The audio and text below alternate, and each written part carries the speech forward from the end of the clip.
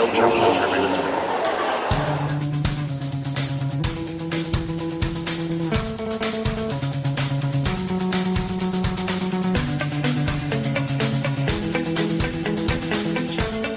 to another episode of No Challenges Remaining, number 38. I am Ben Rothenberg, joined as always by Courtney Nguyen. Hi, Courtney. Hey, Ben. It's the middle of May. There's a lot of other stuff going on, other sports. Basketball and hockey playoffs are both in full swing, but tennis has been making some noise lately. It has, it has. And before we continue on the podcast, I just have to say, Ben, I'm really annoyed that you haven't spoken to me since the Australian Open. Well, I hope that you haven't noticed that. You unfollowed me. I actually bought a BlackBerry just so I could unfollow you.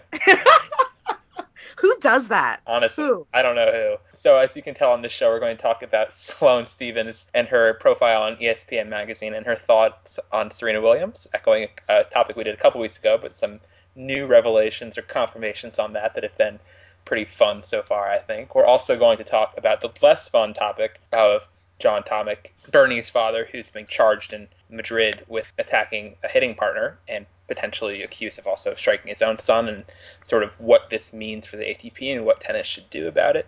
And then we're going to talk about Madrid, the big event that's going on this weekend, just sort of about how this tournament came to be, what it is, and what we think about it. And then lastly, we're going to play you an interview with one of the big standout stars so far in Madrid, Laura Robson, who absolutely dismantled Agnieszka Radwanska in their second round match on Monday, 6-3, 6-1. That was something, Courtney, wasn't it? It was. Radwanska was definitely not at her best. She hit a surprising number of unforced errors. I want to say it was something like 37, but Laura was nails. She just really hung with Aga, and you can see by the scoreline. I mean, for that scoreline to happen, Laura Robson really had her A game. Yeah, so she has her A game in the interview too. So we She hope that does. you will enjoy that, and it should be a good show. Ready to roll? Rolling with the homies. Rolling with the whole thing. It's a good movie. It is. It's a great movie. Great, great movie. She's dead now, though. It's kind of sad. Isn't it? It's weird. Yeah. Yeah. Anyway. So the big bombshell, to use an all cap style, of the weekend was the Sloane Stevens profile that came out in ESPN magazine, which was written by Maren Cogan. It was an interview that had been done with Sloane shortly after she lost in Miami, so late March. And it only came out in May. So the time lag on this, I think, is a little bit important for where she went in this interview. And she was talking about her much discussed relationship with Serena Williams. Like we talked about on the show a couple episodes ago, we said that maybe too much was made of trying to make them this easy, simple mentor-mentee relationship, veteran, rookie, best friends, whatever. Maybe that wasn't all that was there because there were some signs about, Twitter stuff or something, but that was all speculation. Then Sloane comes out in this magazine and starts with a story about how when she was 12 years old, she went to see Serena play at Fed Cup in Delray, and Serena did not sign her poster, which is especially important because this poster has been a recurring prop in this narrative. Courtney, can you explain what this poster symbolizes in this whole thing? Absolutely. As Sloane continues to tell the story in the magazine, she was annoyed that neither Serena or Venus stopped to sign the poster, but she put it up on her wall anyway, and then eventually had taken it down. But during the Australian Open, the word got out, and I have to assume that it was from Sloane because people don't make this up, No. that she had a poster of Serena on her wall when she was growing up. She told that to somebody at some point. Yeah, she told that to somebody at some point, or her mother did, or whatever. And so it became this story of especially after she beat Serena. I think to me, in my opinion, that's really where the kind of the idol worship angle came from. It's like Fairly. yeah, you grew up with a poster of this woman on your wall. Like, sorry if the media jumps to the conclusion that she might have been an idol. You know what I mean? So yeah, so it became kind of a recurring throwaway line that you put into any story involving Sloane preparing to play Serena, whether it was in Brisbane or in Melbourne, Yeah. or after she beat Serena. After she beat Serena, she was by the interviewer, I think it was Renee Stubbs. Renee asked Sloane in the on-court interview, you just beat your idol, this woman you had on your wall, you're into the semifinals, can you believe it? And Sloane just kind of has this look of like she can't believe it. And then she says, I guess I should put a poster of myself up next, or something like that. Yes. So the idea of putting up a new poster was from Sloane. There you go. Yeah, so Sloane says in this magazine, I'm just going to quote a bunch from this. She says that she was devastated because I didn't sign it, whatever. And then after that, I was over it. I found a new player to like because I didn't like them anymore. Then she goes on to talk about what's happened since Australia, since the poster comment, since Sloane upset an injured Serena in Melbourne. Sloane says she's not said one word to me, not spoken to me, not said hi, not looked my way, not been in the same room with me since I played her in Australia. And that should tell everyone something. How she went from saying all these nice things about me to unfollow me on Twitter. Article says her mom tries to slow her down, but Sloane is insistent. Like, seriously, people should know.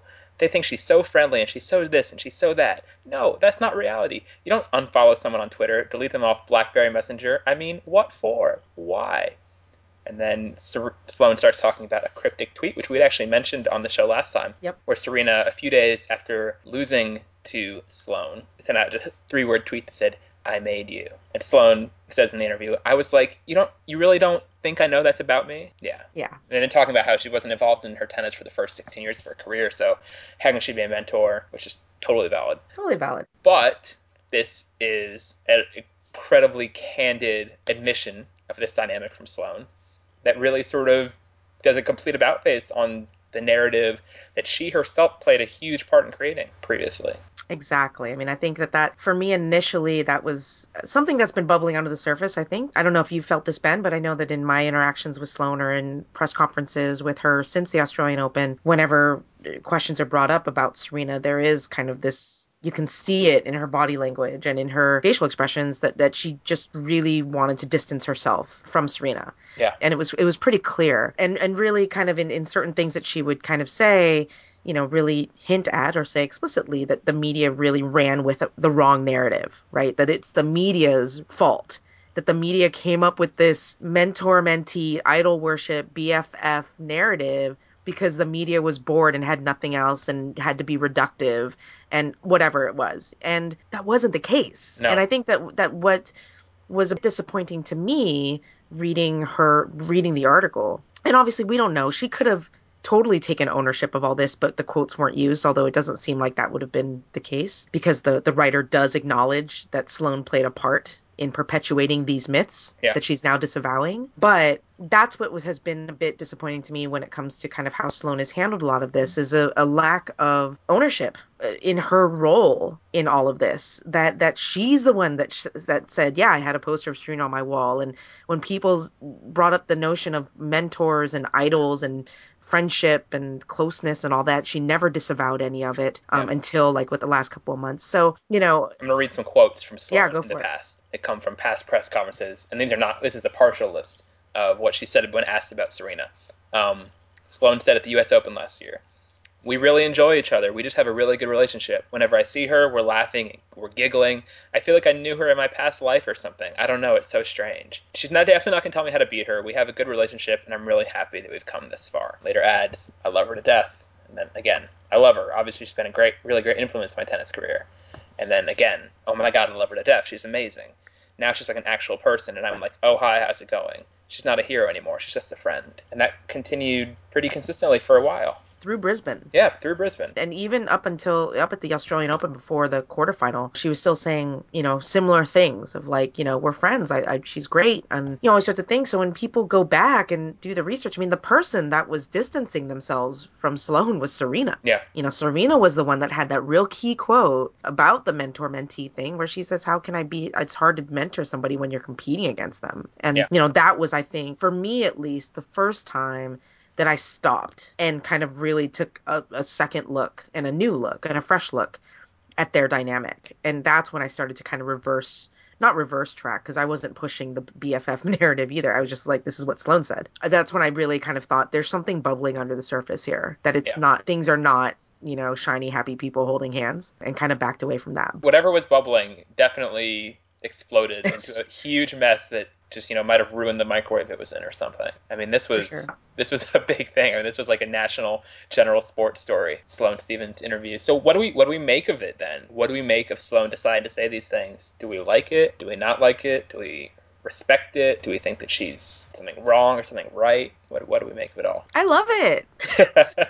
I think it's great. Let's have more of this across the board from everyone. I mean, I think that anybody who's listened to this podcast, you've probably heard both, I think Ben and myself really kind of lament the gentlemanliness of the ATP and the Sometimes, often, yeah, well, you know what I mean? Like everybody seems to just say the right things and it's not always the truth. It just not can't always the always be truth. the No, truth, no. And we can all disagree as to what the truth is, but if something is your truth, say it. I Yeah. don't really, and I have to say that for as many comments, and honestly, like I think that SI Beyond the Baseline was like kind of the first mainstream media outlet to pick up the story and kind of transcribe the quotes from the print piece because ESPN didn't post the article online until Monday. Yeah, that was not smart of them. Yeah, so we had it up, for a couple of, we were kind of the only ones, and for a couple of days, and the post blew up. I mean, at this point, there's over 300 comments to the post, which is, if you read Beyond the Baseline, you know that like if a post gets more than 5 comments, it's kind of like news. Yeah. So this is really blown up, and people have been in there really writing these long essays about both Serena or Sloane and Team Serena, Team Sloane, and for the most part, everybody's generally, I'd say, about 80 to 90% Team Serena on this, at least the people who have been commenting. But to me, I would just rather have a player say stuff like this. And yes, we can all argue as to whether or not this is good PR or bad PR, or if Sloane was right to say these things. But if that's how she felt, that's how she felt. And clearly, because if you read the article, her mom tries to stop her twice from going into these stories. And Sloane is just kind of like, yeah, I hear you, and I'm going to tell it anyway. I think that it says a lot about how much all this has kind of hurt her. And maybe that there is, as much as she wants to say, like, oh, well, we weren't really great friends and she wasn't my idol or my favorite player, that it does hurt her. That Serena has been colder to her than she would like, I guess is probably an accurate way to say. So, yeah, but I will say this. I honestly don't think that this is going to hurt her from a public relations perspective. I think this, if anything, this is a bit of any publicity is good publicity for her. Mm-hmm. Gets people talking about Sloane again. Yep. And this was not so offensive or so, ridiculous what she said. It might seem like that if you're in like a tennis bubble all the time. But from a general outside perspective, I think this was relatively understandable. Mm-hmm. I don't necessarily think that means it was wise Right. or that it will do her any favors when she sees Serena in the future. This will not help her get the relationship the way she wants it to be. And I think that's also part of why it's interesting when this interview happened and when it got published, because it happened a couple days after, as the article frames it, that really brutal loss she had to Radwanska at Miami when she was completely shut down with the press afterwards. And then in the meantime, since then, Serena and she played Fed Cup together and seemed to be getting along okay. So if Serena and she had thawed at all over that tie in Delray, coincidentally in Delray once again together, no poster this time, I don't think. Mm-hmm. If they had, patched their split or whatever, now this comes out a few weeks after that and completely undoes it. And I just think it's interesting timing, and I just hope that they play each other again soon, because this is the sort of juice to rivalry that we hope gets taken advantage of. Because if they're just talking about each other in the press room, that gets forced at some point. Mm-hmm. Start having them be naturally opposed against each other on court, and it becomes a relevant dynamic in American tennis that we can discuss and enjoy. And Yeah. hopefully they keep talking. It'll be interesting. I don't think Serena's commented on it yet in Madrid. No, no, and people didn't ask her about it after her opening round match because apparently she was in a bit of a mood. Oh, So people were like, well, at least from what I understand, a few writers on site were like, well, just save it the next time around. But, I mean, I think that the two things that I really kind of take away, not take away, but two additional thoughts on the whole yeah, sure. situation is first of all, and I think that Maria Sharapova gets to this in what her reaction was when she was asked about the comments. She said, "Look, this is my job. I'm a competitor. Like I am out there to win and I want to beat everybody. I'm not going to like strike up a conversation with somebody about the weather and then take the court to play against them. That's just not what I'm going to do." Now, obviously, so in that way she kind of sides with Serena kind of, Yeah, but then she also says, but good for Sloane for, saying what that's how she felt and getting a different perspective out there or whatever, which I think was not so underhanded dig at Serena. But I mean, I was a bit shocked, or not surprised, I mean, not shocked, but taken aback by fans' reactions to things where it was really kind of like either you thought that Sloane had no right to be saying what she said, and therefore the content of what she said was ignored. Uh-huh. Or it was like, oh, Sloane was totally right, and thank God somebody's finally said something because Serena gets a free pass and blah, blah, blah. And I kind of didn't really understand why, like, both those things couldn't be true. Yeah, it could be a little both. It's, like, just because, like, it was probably unwise for Sloane to say what she did. And if I was her agent, I would have been like, whoa, dude, like, no, you can't. You just can't, Hmm. I would have probably advised her against like saying, being this brutally honest to the press, especially to a big, ESPN the magazine. It's going to get huge exposure. Like just because it was unwise doesn't mean that the what she said didn't have merit. No, not at all. And that's the thing. I think that if we in the press are truth seekers, quote unquote, then having her say her truth, we can't diss that too much. Right. Maybe we're not her agent, we're not her PR.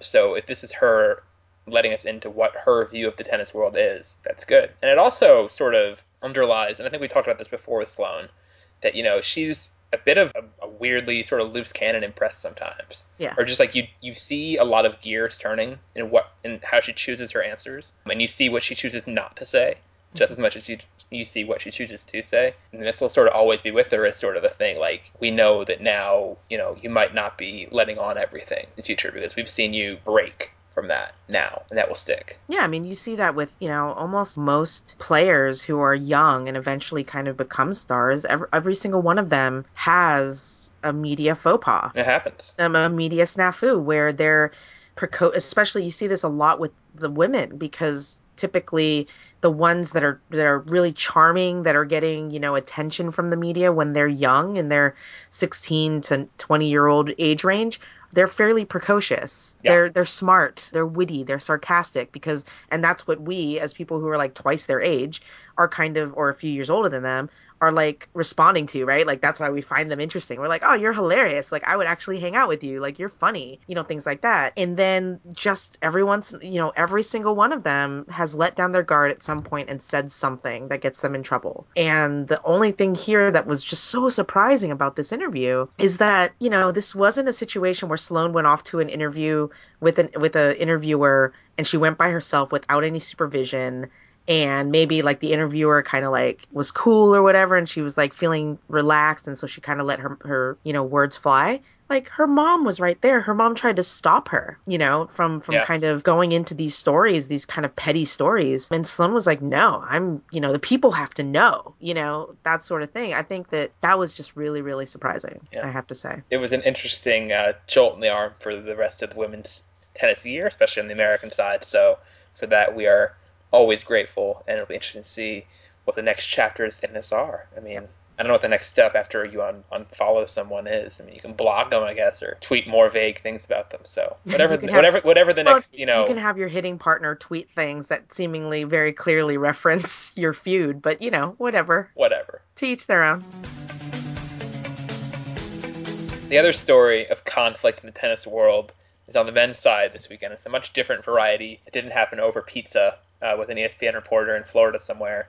This happened with John Tomic, the somewhat already notorious father of Bernard Tomic, has been charged with assaulting his son's hitting partner Thomas Drouet last week outside a hotel in Madrid. And there are also allegations from Drouet, mostly it seems to be, that Tomic had also struck his son during a practice last week in Monte Carlo, or sometime in Monte Carlo. Tomic is charged with headbutting Drouet and hurting his neck and breaking his nose, and just sort of a interesting thing that you don't often see in tennis too much. You don't see a lot of headbutting in this sport. Thank God. Yeah, it's probably a good thing. I prefer the headbutting to occur kind of like metaphorically with words.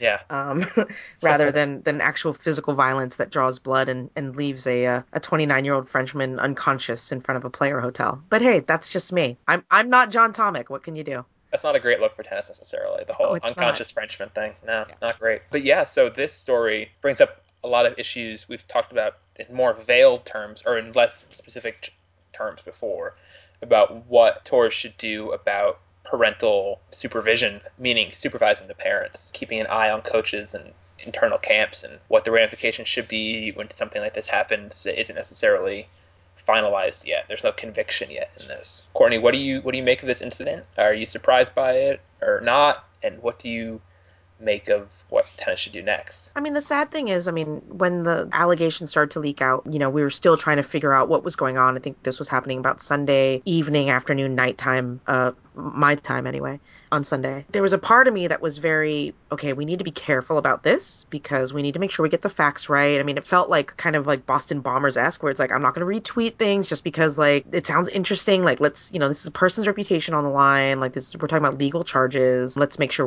we're talking about facts. Better to be right than to be first. Exactly. I didn't want to like participate in the rumor mill or to perpetuate that and things like that. So I was pretty careful about that. At the same time, the other side of me was just like, dude, it's John Tomic. Of course this happened. Yeah. No, Yeah. that was a question we got from one of our listeners. We asked for questions today from Matt Farinchik, who asked us, "Have you gotten to the point where you believe any story, no matter how crazy, about Bernard Tomic or his dad?" Because I have, he says. And I mean, yeah, it's sad that it could come to such an extreme, clearly bad news sort of thing with, an assault charge that's being brought against a guy and everyone being like, oh yeah, I kind of saw this coming. Yeah. It's not, you don't want that. You want this to be shocking, and that it's not, I think, is disturbing in its own ways. Absolutely. And, even more so, I mean, obviously the assault on Drouet was, brutal and bloody and violent. But I think for me, what really made me, on one hand, really not shocked, but kind of appalled, and at the same time also kind of relieved, is that Drouet, the allegation from Drouet that John Tomic had hit Bernard Tomic during a practice in Monte Carlo last week that left Tomic, younger Bernie, in tears. And on some, obviously that's obviously unfortunate on every level and horrible. But on some level, I kind of thought, thank God that this is now public. Like, Yeah. thank God that his physically abusive nature is not just something we talk about because nobody will really go on record to say that he's like physically abusive, you know? You need a whistleblower on some level. Right, exactly. You needed somebody to say, like, this is now on the table. This guy does this, and he does this to his 20-year-old son, who is, whether people like it or not, part of the future of the ATP Yeah. and one of the future stars, if not one of the current stars. I was a bit relieved to kind of just finally have that on the table. Like, let's talk about this. Let's let the chorus of objection swell Hmm. to put pressure on the ATP to actually do something, and on law enforcement as well, to actually do something that has teeth, as opposed to, I think another commenter, I think Unseated and Looming, raised the incident last year. 2 years ago, yeah, Was it 2 years ago? it was in 2011. It was an incident that happened at a challenger, a 25K challenger in Germany. I remember I wrote about this a bunch when it happened, between Elise Tamaella, who was a Dutch player, and the father of another player. The player is Karen Barbat, and her father's name Mihai Barbat. Tamaella was cheering for her friend, who was playing against Karen Barbat, and the way the accounts have gone, obviously there's different sides to the story. But basically, what happened is Disputes and at things least like Tom Ella and the father, when they were on the sidelines cheering for opposite sides of this challenger match, got into some sort of altercation, and Barbat knocked out Tom Ella and gave her a concussion. And she has played. The father hit this other woman, the father who hit was the another player. player who wasn't in this match. At least Tom Ella Right. pulled out of the tournament after that, played one tournament since, and then has not played a pro event since then. Obviously, I mean, her ranking wasn't that good. Her results were, maybe you could look at it and say, oh, maybe she didn't have that much in her, but this clearly changed her career and her life forever. But that is, I mean, that definitely true. But I think that one of the most disappointing and shocking things that came out of that incident, which was already a horrifically shocking incident, how little Yeah. or what little the ITF even did in response. And one of the things that really affected her is that actually the father filed a complaint Hmm. against at least Tamala about it, saying that, she had shoved him or something, and then he punched her in the face. But he was Right. bringing it on her, like, she started this. Right. And she's not a big girl, Yeah. Tom Allen. He's apparently a huge guy. And the fact that, he was the one who sort of blamed her, I think from what her brother was saying afterwards, was Right. really sort of set her over But I the mean, the edge in bottom terms line of is that like coping with nothing, it. the ITF did basically nothing in response to that. He wasn't banned from ITF tournaments, which he should be. I'm sorry, you Yeah. assault a player. I don't care who you are. I don't care what you do, but you are banned. You are banned from tournaments because this is a player safety issue. Hmm. And how can players, walk around a tournament site knowing that there's some loose cannon running around? That's ridiculous. So Yeah. That's what the ITF did. It's an absolute failure. It's disgusting. I can't believe that they didn't do anything about it. Now, you take that to the ATP level. What's the ATP going to do now with John Tomic? And in a much more kind of complicated question, what should they do? I know that, and I've already written they should ban him. Tennis Australia should ban him. All these sorts of things because of my concern over player safety. But you also have to wonder how much strain that will put on Bernard Tomic, who he can't fire his father. He can fire his coach, create distance from his coach, but he can't get away from his father. So He can get away from his father if they do it for him by banning him. his fa If they his say fa you're not allowed on a tournament site, you're not allowed on, I don't know, Davis Cup who or any cares? official Tennis Australia training Ber- ground, they can still get together and do somewhere else. But if the ATP actively bans him, it can make him a not feasible coach. Absolutely. No, I understand that. But I'm saying that, like, what strain that puts on that father son relationship and what will John Tomic do in response? That's what I'm worried about. Is that, yes, obviously, he could be banned and barred from Bernard Tomic's workplace, okay, wherever that Hmm. place may be all over the globe. But he is not banned and not barred from Bernard Tomic's home, from Bernard Tomic, when Bernie goes back to Well, the that's coast. on Bernie. I mean, that really is Absolutely the onus true. is on him if he wants to get his own restraining orders, whatever. Yeah, but that's just a I mean, lot to ask of a 20-year-old kid who's like feels like obviously we know feels, tremendously indebted to his father and is also under the control of his father. That's just the flip side of things. There's a part of me that worries that there's certain things that the tennis organization, like the punitive actions that they might take against John Tomic, could create an extremely volatile situation for Bernard Tomic, and that's worrisome. well, That you just doesn't hope that they give him the necessary support in right. terms of counseling and in terms of giving him some sort of advisor or minder, even just someone to sort of get him set up in his life to, be without him. If it's something that Bernie's willing to sign on to. And we don't know. I mean, Bernie was not the one who pressed charges against him. Bernie's not the one who reported he got hit. We don't know how often this has been happening in their lives before, if at all. It seems unlikely this is the first time it's ever happened. So, it's clearly there's something a pattern here, and their relationship has been complicated. Like the same way it was for Elena Dokic, who also had a Croatian immigrant to Australia father who was problematic for her. Sorry, in terms of them splitting up and getting back together over and over again. I mean, it's hard, and it's not a tennis issue. I mean, people in all aspects of the world have problematic family dynamics and with their parents and with their kids and whatever.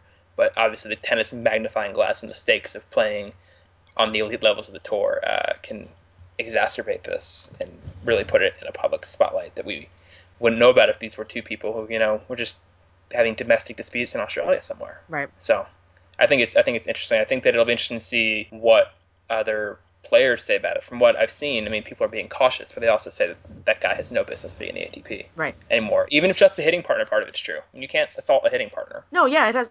I like I said, like it's no different than yeah, the ITF incident. Is that it doesn't matter why you did it or who you are or whatever, but you assault another member of a player's team, you assault anybody. I mean, like put it that way. If you assault a fan at a tournament, Yeah. you should be banned from the tournament. Oh yeah. So Banned from the tour. Why yeah, not? banned from the tour tournament, all that. So hitting partners, teams, like whatever. The bottom line is that he left a dude in like a bloody pulp, Yeah. and he's With his head. with his head. I mean, and he's claiming self-defense because he says that like Drouet grabbed his arms, which seriously, dude, come on. So whatever. I mean, he just shouldn't be around. No, he Absolutely should should not. not. So that we agree on. It'll be interesting to see how quickly action gets taken and if this helps Bernie in the long run. I mean, obviously, Bernie on court is something of an enigma right now, to put it mildly. We don't know what to expect from him week in, week out. His results are all over the place. He's seen as someone who really isn't living up to his potential as well as he could.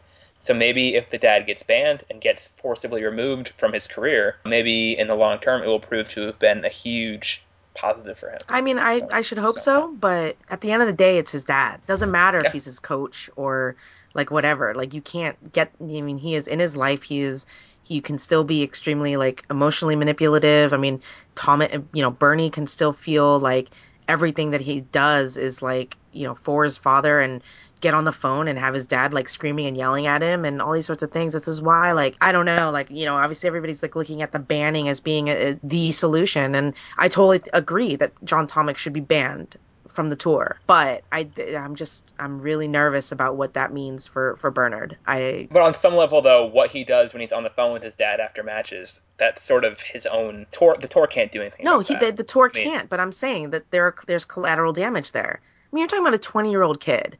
I mean, we like joke about Tomek and everything, but he's 20 years old and in a lot of ways kind of it seems like kind of undergone about a bit of arrested development. And he has been, whether because he feels proactively loyal or defensively loyal, tremendously loyal to his father. mhm. Throughout his career. Best case scenario, this excises John Tomek from Bernie's career and breaks that grip that John Tomek has over Tomek's career, but I don't know. I mean, I'm a pessimist, so like there's a part of me that's just like, oh, it's just not going to end well for Bernard. Time will tell. We Yes, wish him the we best. We do. hope that whatever he does, that he's happy and I don't know, hooning responsibly somewhere. He can hoon irresponsibly. I don't care. That's fine. I'd rather him hoon irresponsibly than like be getting beat in the face by his dad. So Exactly. That's what we're saying. It was simpler times when it seemed like his main problem was hooning. seriously, hooning and tanking.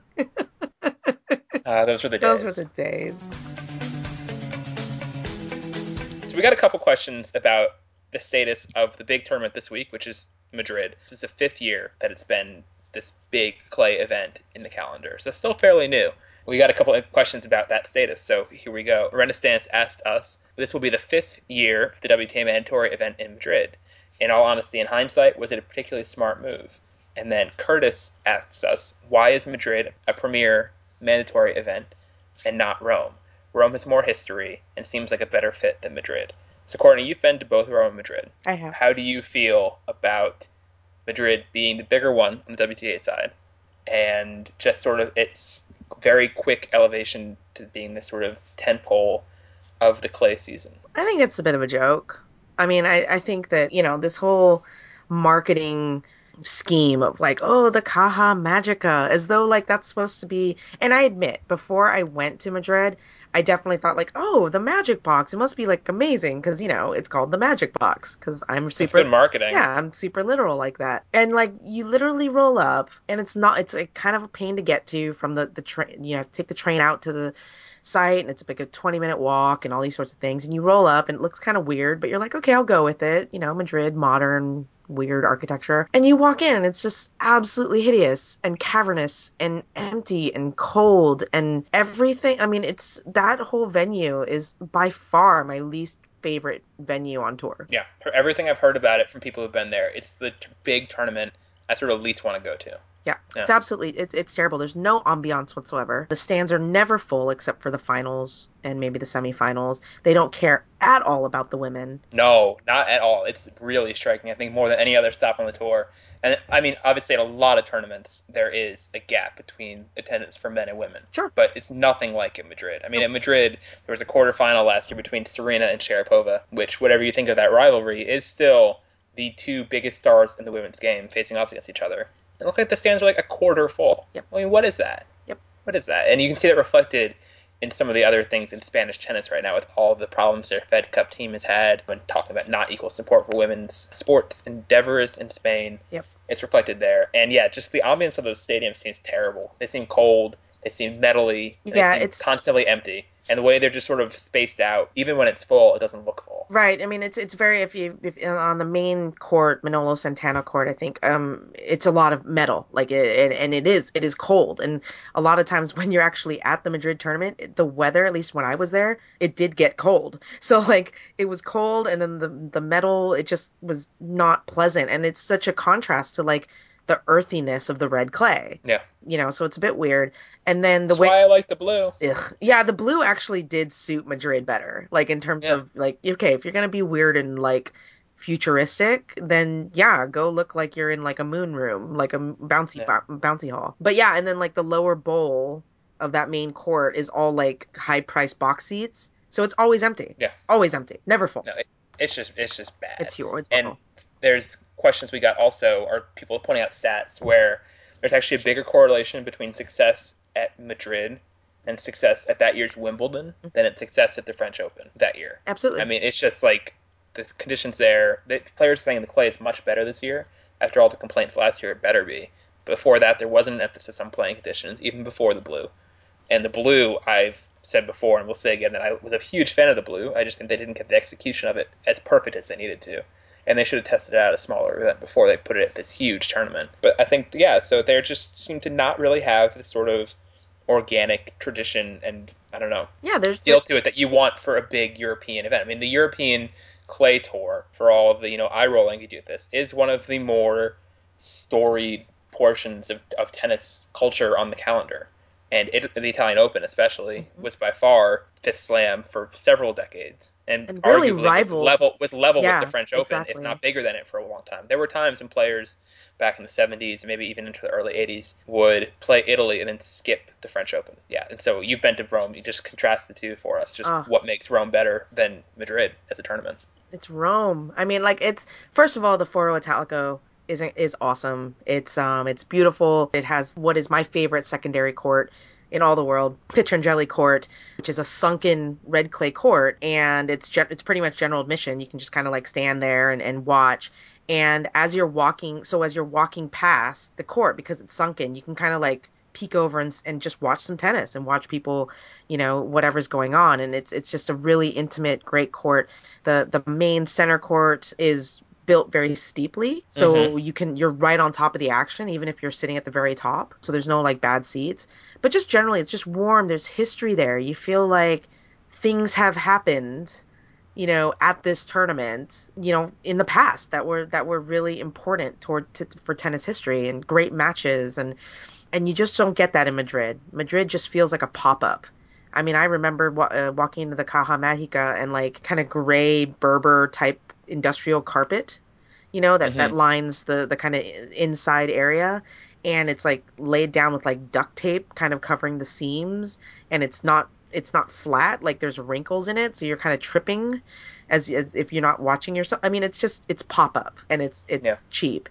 Whereas Rome just feels like this happens every year. It's been happening every year for like 40 years, and it'll happen for another 40 years. And it's just a beautiful sight. And then again, because of the difference of conditions with Madrid being at altitude and Rome being much more similar to the conditions in Paris, I personally, as a writer, have always taken the results more seriously in Rome Yeah. than I do in Madrid. And it's a week closer too. And it's a week closer too. And so like for me, like right now, what's happening in Madrid, I'll be honest, I kind of don't care. Yeah, it doesn't seem important. I just don't think that it's that important. And a lot of that obviously is because of the conditions, but a lot of it is also the way that the players treat it. I don't think the players treat Madrid as though it's a big deal. They take the paycheck, but I don't think they talk about it, or I don't know, maybe it's just me. I just kind of think that like they go, they play, and then they go to Rome. It's like a Yeah. warm up for Rome. Yeah, So, so that seems like pretty much it. And so just a little, it's a minor imbalance, obviously, the way that the roadmap has it structured now between Premier Mandatory and Premier 5. Both are big events, but it doesn't quite mesh with how it should yeah. be. Well, Ben, Like, would you rather, getting back to, I think it was Renaissance's question, would you have rather seen a separate premier mandatory event that, instead of like a joint with Madrid for the WTA? yeah, seeing how Madrid has embraced or not at all women's tennis as a product, from what we can tell from just judging the stands. I mean, administratively, maybe, and there's obviously equal prize money there and stuff. I mean, maybe they have done a good job organizationally of doing it. People don't seem interested, and I feel like Berlin was a really good event Yeah. that I think Madrid took the place of directly. Hmm. I seemed to get really good support there. Obviously, Stuttgart is now a clay tournament, so it's sort of filling that niche a little bit in Germany. But Berlin's a huge, huge tennis market without any tournament right now, men or women, which is bizarre. So having them get that tournament back would be cool, I think. There's other candidates. It just seems like the women don't need to necessarily follow along the men. Maybe this was the right move for the men to have a clay event in Spain of this level, of a Masters level, when Rafa's on tour. Totally get that. But for the women, they don't have a Rafa in Spanish tennis. Not that Carla Suarez Navarro isn't trying her hardest. We love you, Carla. We're rooting for you, dude. We wish you would have won the Estoril final. Yeah. Yeah, so I just think maybe the WTA should start trying to see other people. But obviously, organizationally, financially, Yeah, they seem to get financially, there. I mean, I think if you were to ask the players if they want the money or they want to take a pay cut and go play it in front of full crowds, I They'll think take the they money, all take the money. So, as they should, yeah, as they yeah, should. it's a job. It is a job indeed. So to segue into our guest for today, we have a question from Tyler Green, who asks us, "Why does Laura Robinson take out stars but sometimes struggle against journeywomen? Is it the maturing process or something else?" I mean, before we hear from her, Courtney, what do we make of Laura Robson's year in her career? Because they've been decidedly atypical. They have been atypical. I mean, I think that when I think of Laura Robson, I think of a player who really kind of emphasizes that cliche of like tennis is 90% or 100% mental Mm-hmm. because all the shots are there. And when she plays well, when she can kind of get herself up to play well, we've seen, I mean, of any of the young players, she's one of the younger ones, and she's got the most scalps, Yeah. right? I mean, Clijsters, Lena, Kvitova, and now Radwanska this week, and yeah. now Radvanska this week. And those are legit wins. I mean, and so, we know what she's capable of. We know how well she's able to play. And it's just really, a thing that I think a lot of young players struggle with is that it's all fun and games to get yourself up to kind of feel like you have nothing to lose, that you're going to go out there and you're going to play. And it's a phrase that I don't like, but you're going to go out on a big stage and play against, some of the best in the world and then really summon your best tennis. But, the way that you get your ranking up and the way that you get seated high in tournaments is that you do it on a day in and day out basis. And just, she really does struggle with, I don't know, maintaining that focus and that clarity and intensity when she's playing on court 7 in Estoril. Yeah. Which is tough. This is a problem that it's an experience thing. I mean, she Yeah. plays up or down to the situation and the opponent. I mean, if she's playing someone ranked outside the top 100 on 7th court in Estoril, she'll play, like she's in a match in that situation. But if she's on Ash against a multi-Grand Slam champion, she'll, bring her best and sort of rise and fall to the occasion. Right. So I think that's something that you can learn your way out of. I think it's much better to be having this ridiculous upside and the valleys occasionally than no upside at all. Precisely. I don't think slow and steady wins a race necessarily in tennis. No. And have this potential shown, I think, makes her a hugely, hugely promising on court and off court. I mean, we're going to hear from her off court about her off court life and thoughts on the world of being a rising British star, which is a unique scenario that, on the one hand, presents a lot of opportunities, and on the other, I'm not sure I would wish on anybody. I mean, what was your kind of big takeaway from? So we talked to Laura at Charleston. Yeah. When this recording was done. So what was your kind of big takeaway, Ben? My first takeaway, I guess, is that she just seemed very relaxed there. I mean, she'd been in the U.S. for a while now. There was no British media in Charleston, and I don't know if that makes a direct difference in her level of, on guardness or whatever. But she just seemed very much chilled out and in a happy place. She had just beaten Starhead Candle, and she was in a good frame of mind, and she has some pretty interesting thoughts, I thought, on what her road has been like so far, what it's been like dealing with these things that she's been forced to deal with. Absolutely. I mean, I think that Laura Robson is in a peculiar and very unique position. And it's something for people to kind of keep in mind or kind of to remember the context within which she operates, which is a player who reached, of all the tournaments to win, when you're 14 years old, to win junior Wimbledon and to kind of have this kind of precocious, witty kind of temperament and all these sorts of things. Like, she was just kind of a gold mine, I think, to a lot of British press and to British sport. And British fans. And British fans she's as well, hugely popular. I mean, and worldwide, too. She always has pretty good crowds at her matches, no matter where she is, in my experience. Not so much in Charleston, but nearly everywhere else I've seen her, she gets a good crowd. Tennis people know her and like her. She has something like over 170,000 Twitter followers, which is insane. Which is way outpacing her ranking. Yeah. There were points last year where she was ahead of Azarenka in the Twitter rankings, and Azarenka was number 1. Right.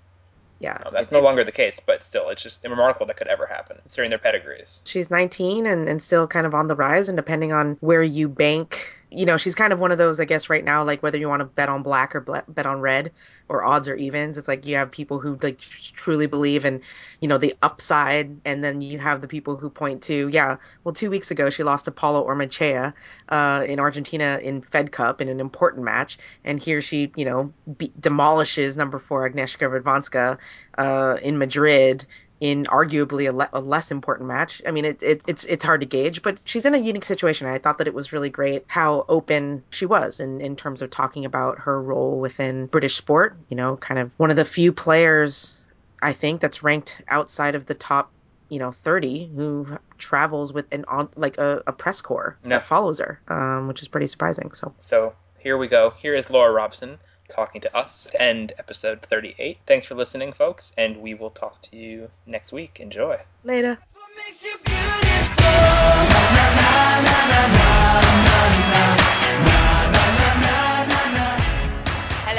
Hello, Laura Robson. This is your first ever podcast, you're telling us. We're excited to finally give you a first in your media career. It's weird. Hang right? on. I didn't mean it like that. Good thing you added on the media career there at the end.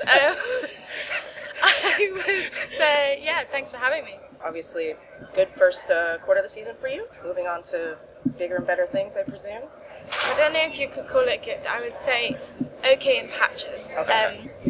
Yeah, I started off the year pretty average, played a bit better in Melbourne and then West, and then now a little bit better again. So it's a bit up and down, and so hopefully I'll kind of settle in now and play a bit better. Just more consistent. Yeah. Just sort of lap 2 for you around the main tour. I mean, you played Indian Wells for the first time last year in Miami. Now you're doing it again. Is it easier second time around at all? It's definitely better being in the main draw than qualies. That makes a huge difference. You actually feel like you're part of the tournament. So yeah, I guess I don't feel like the newbie in the locker room anymore. I think people as young as Vekic have that title. You passed it on to Donna. You feel old when you see someone like her? Isla Tomljanovic and I were chatting in the locker room in Miami, and we were both like, we feel really old now. It happened quick. That's like a quick, yeah. Out of nowhere, I just feel like ancient.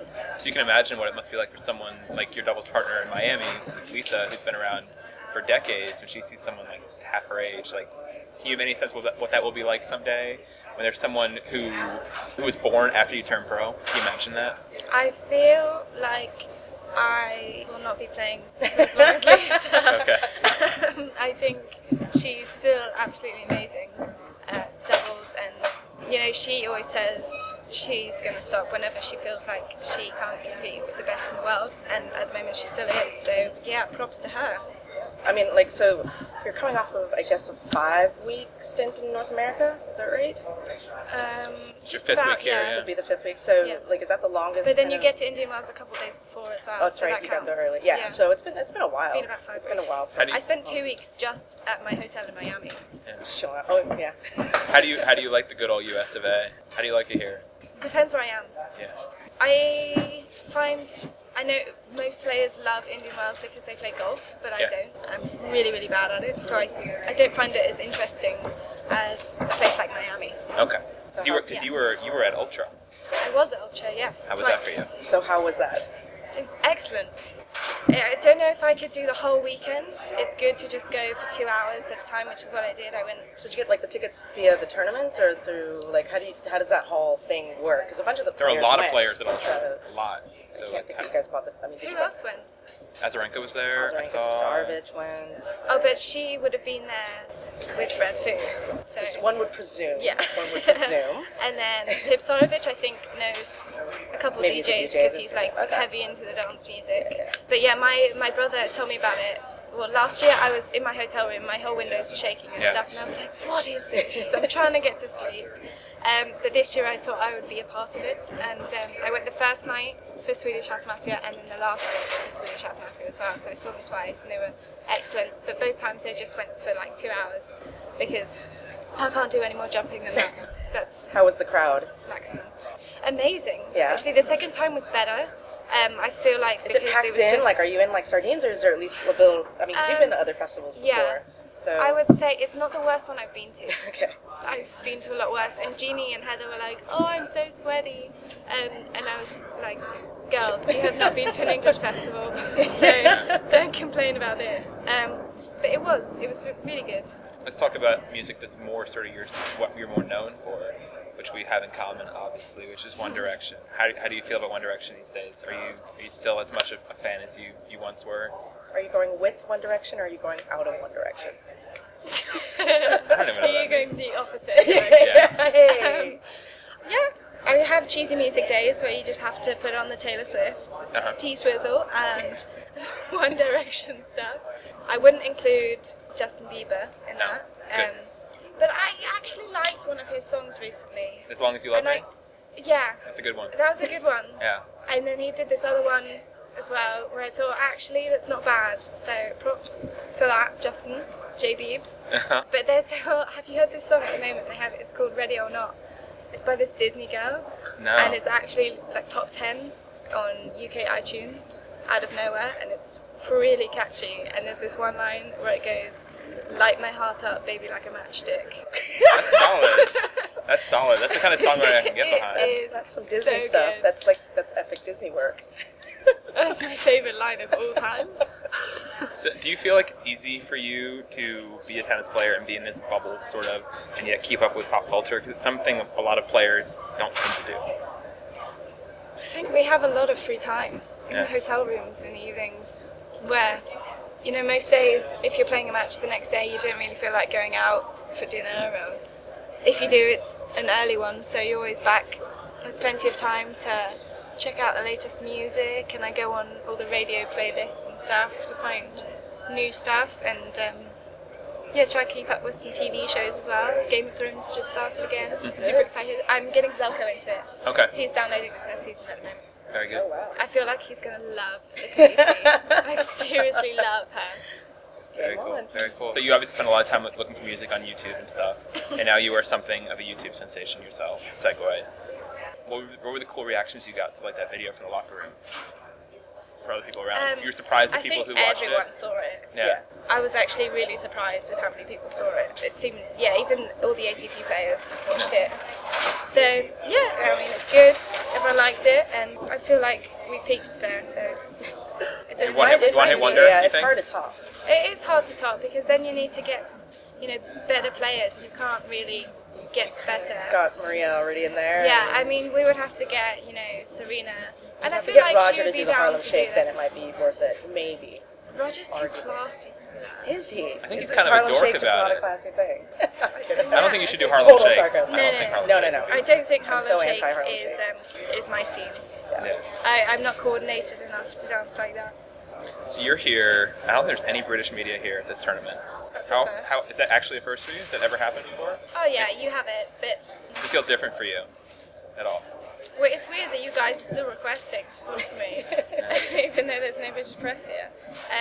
But for the most part, we have all the British guys here. Last week we had 2. Indian Wells, there's lots. Yeah, Indian Wells was the whole kind of army, I think. Well, you know what? I think they go there on purpose. Yes. They like They like the golf. Neil, if you're listening to this, I know why you're in Indian Wells every year.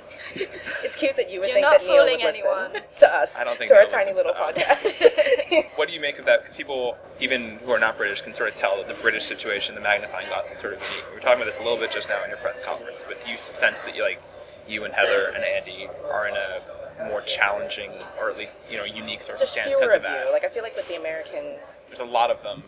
we kind of have a Diffuse lot. it, sort of.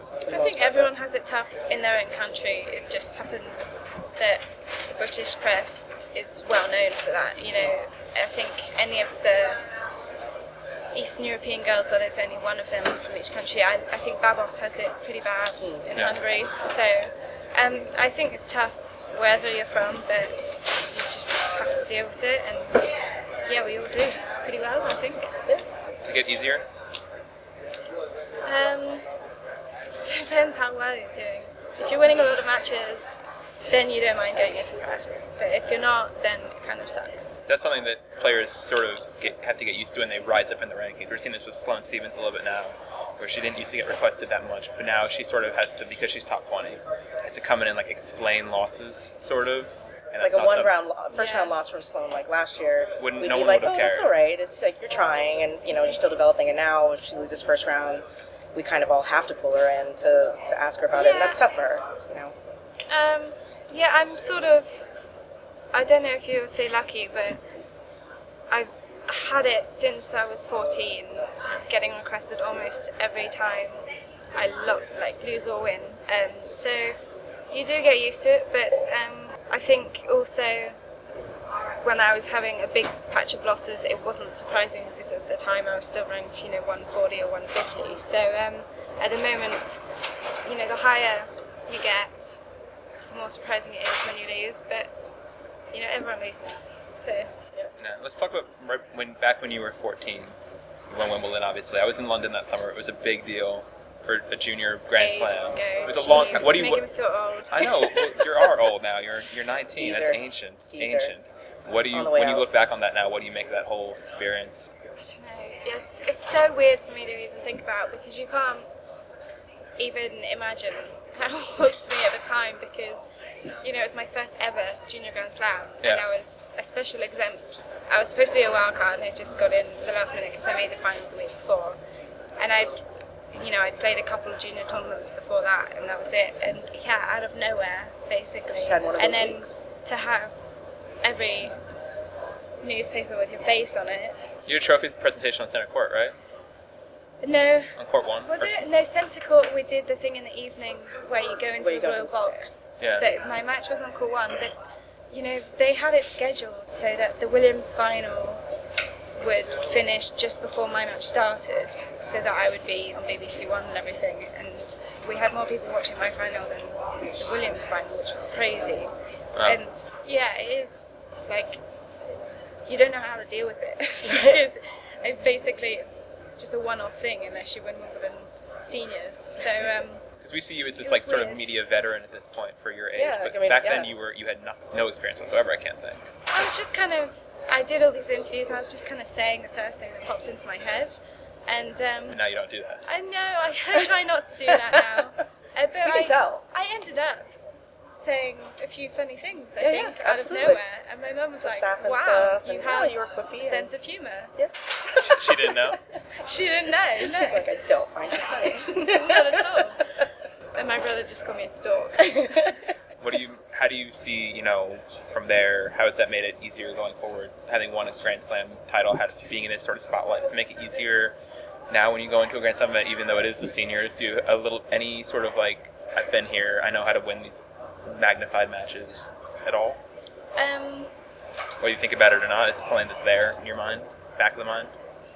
No, I think it depends on how much confidence you have at the time, because going into US Open last year I had a lot of confidence in how I was playing, and that just kind of allowed me to push through when I was in a winning position. But then, you know, Indian Wells, I was a 7-4 up, and I was playing really well, but then you just sort of get tight and you overthink things, and yeah, it can happen whenever. So I don't think juniors has really done anything for me in that way.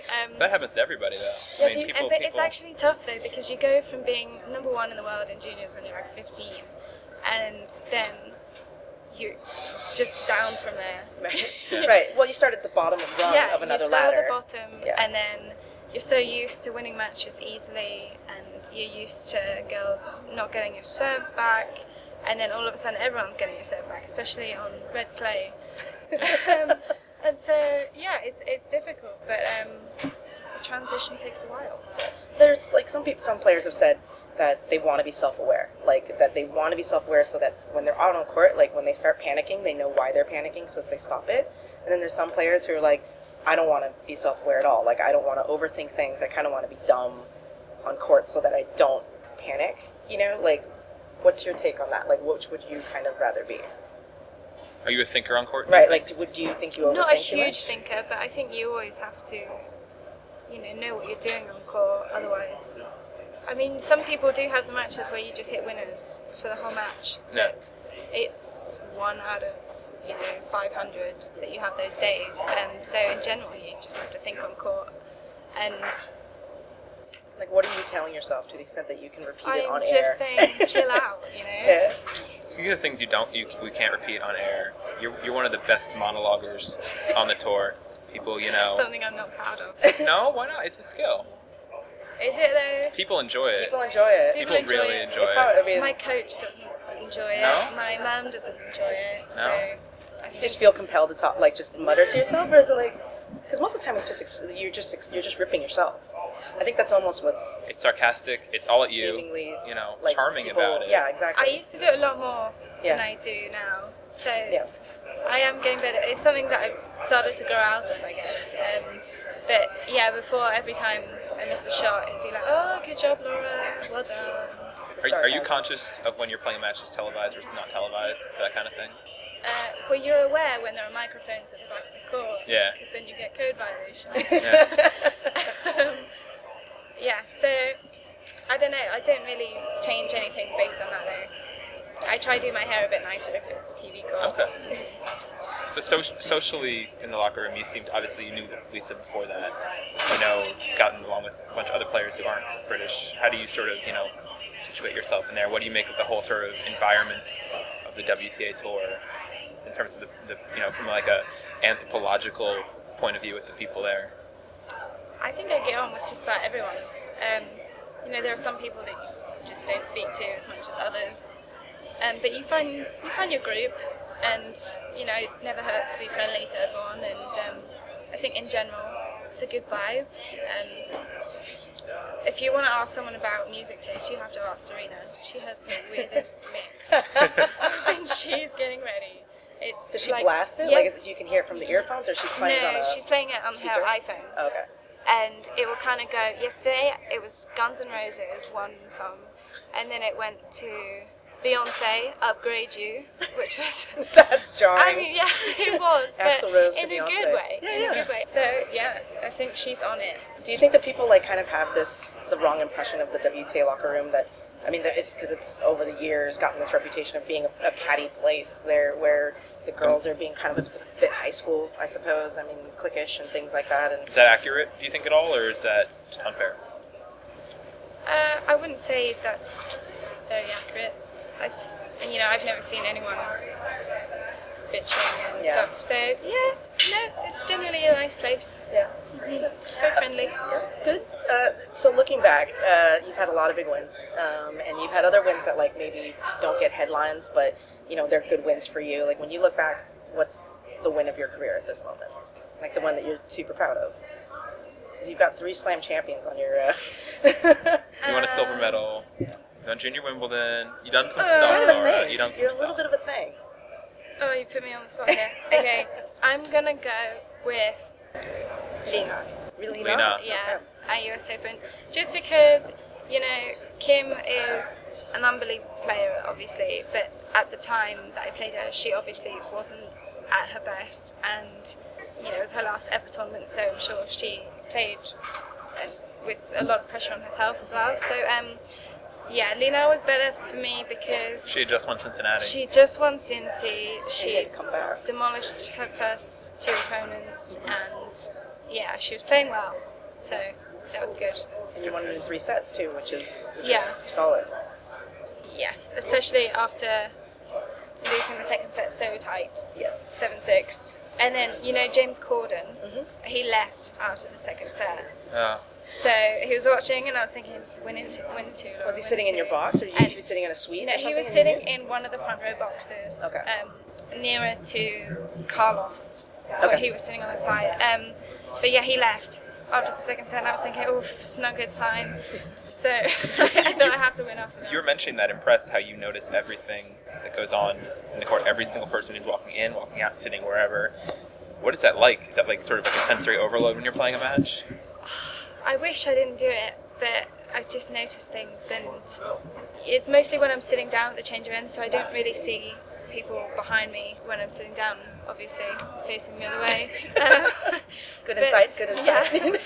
But just sometimes if there's a 25-second break in between each point, you have a bit of time to look around, right. And I try not to look at Zelko or Diane too much. Yeah. So you got to look somewhere else. Yeah. So I see most people. Are there other celebrities you've noticed at your matches where you're that's double take? Or even just not even like a celebrity, like some I don't know, a fellow player or someone who just caught your eye and you're like, ooh, what are they doing here? And it ever maybe threw you for a point or two? Well, James Corden, I had to look about 3 times before I was like, yeah, I think it's him. Yeah. And then you see, you notice the good-looking people in the crowd. Sure. Obviously. And whoever is chanting the best, you notice. Whoever's got British flags and stuff on, you notice. So. What are you have some of the more, good traveling group of fans. Yes. The chanting everywhere. What are some of your favorite nice. chants that you get? If you can perform any of them for us here. There's not a lot you can do with my name though. So I find Fed Heather had the best one. What was Heather's? There was. I don't know if I can say it. You can give it a try, and if not, then we'll so fix it on the back started end. off, and it was like Hurricane Heather, she'll blow you away, she'll blow you away, she'll blow you away.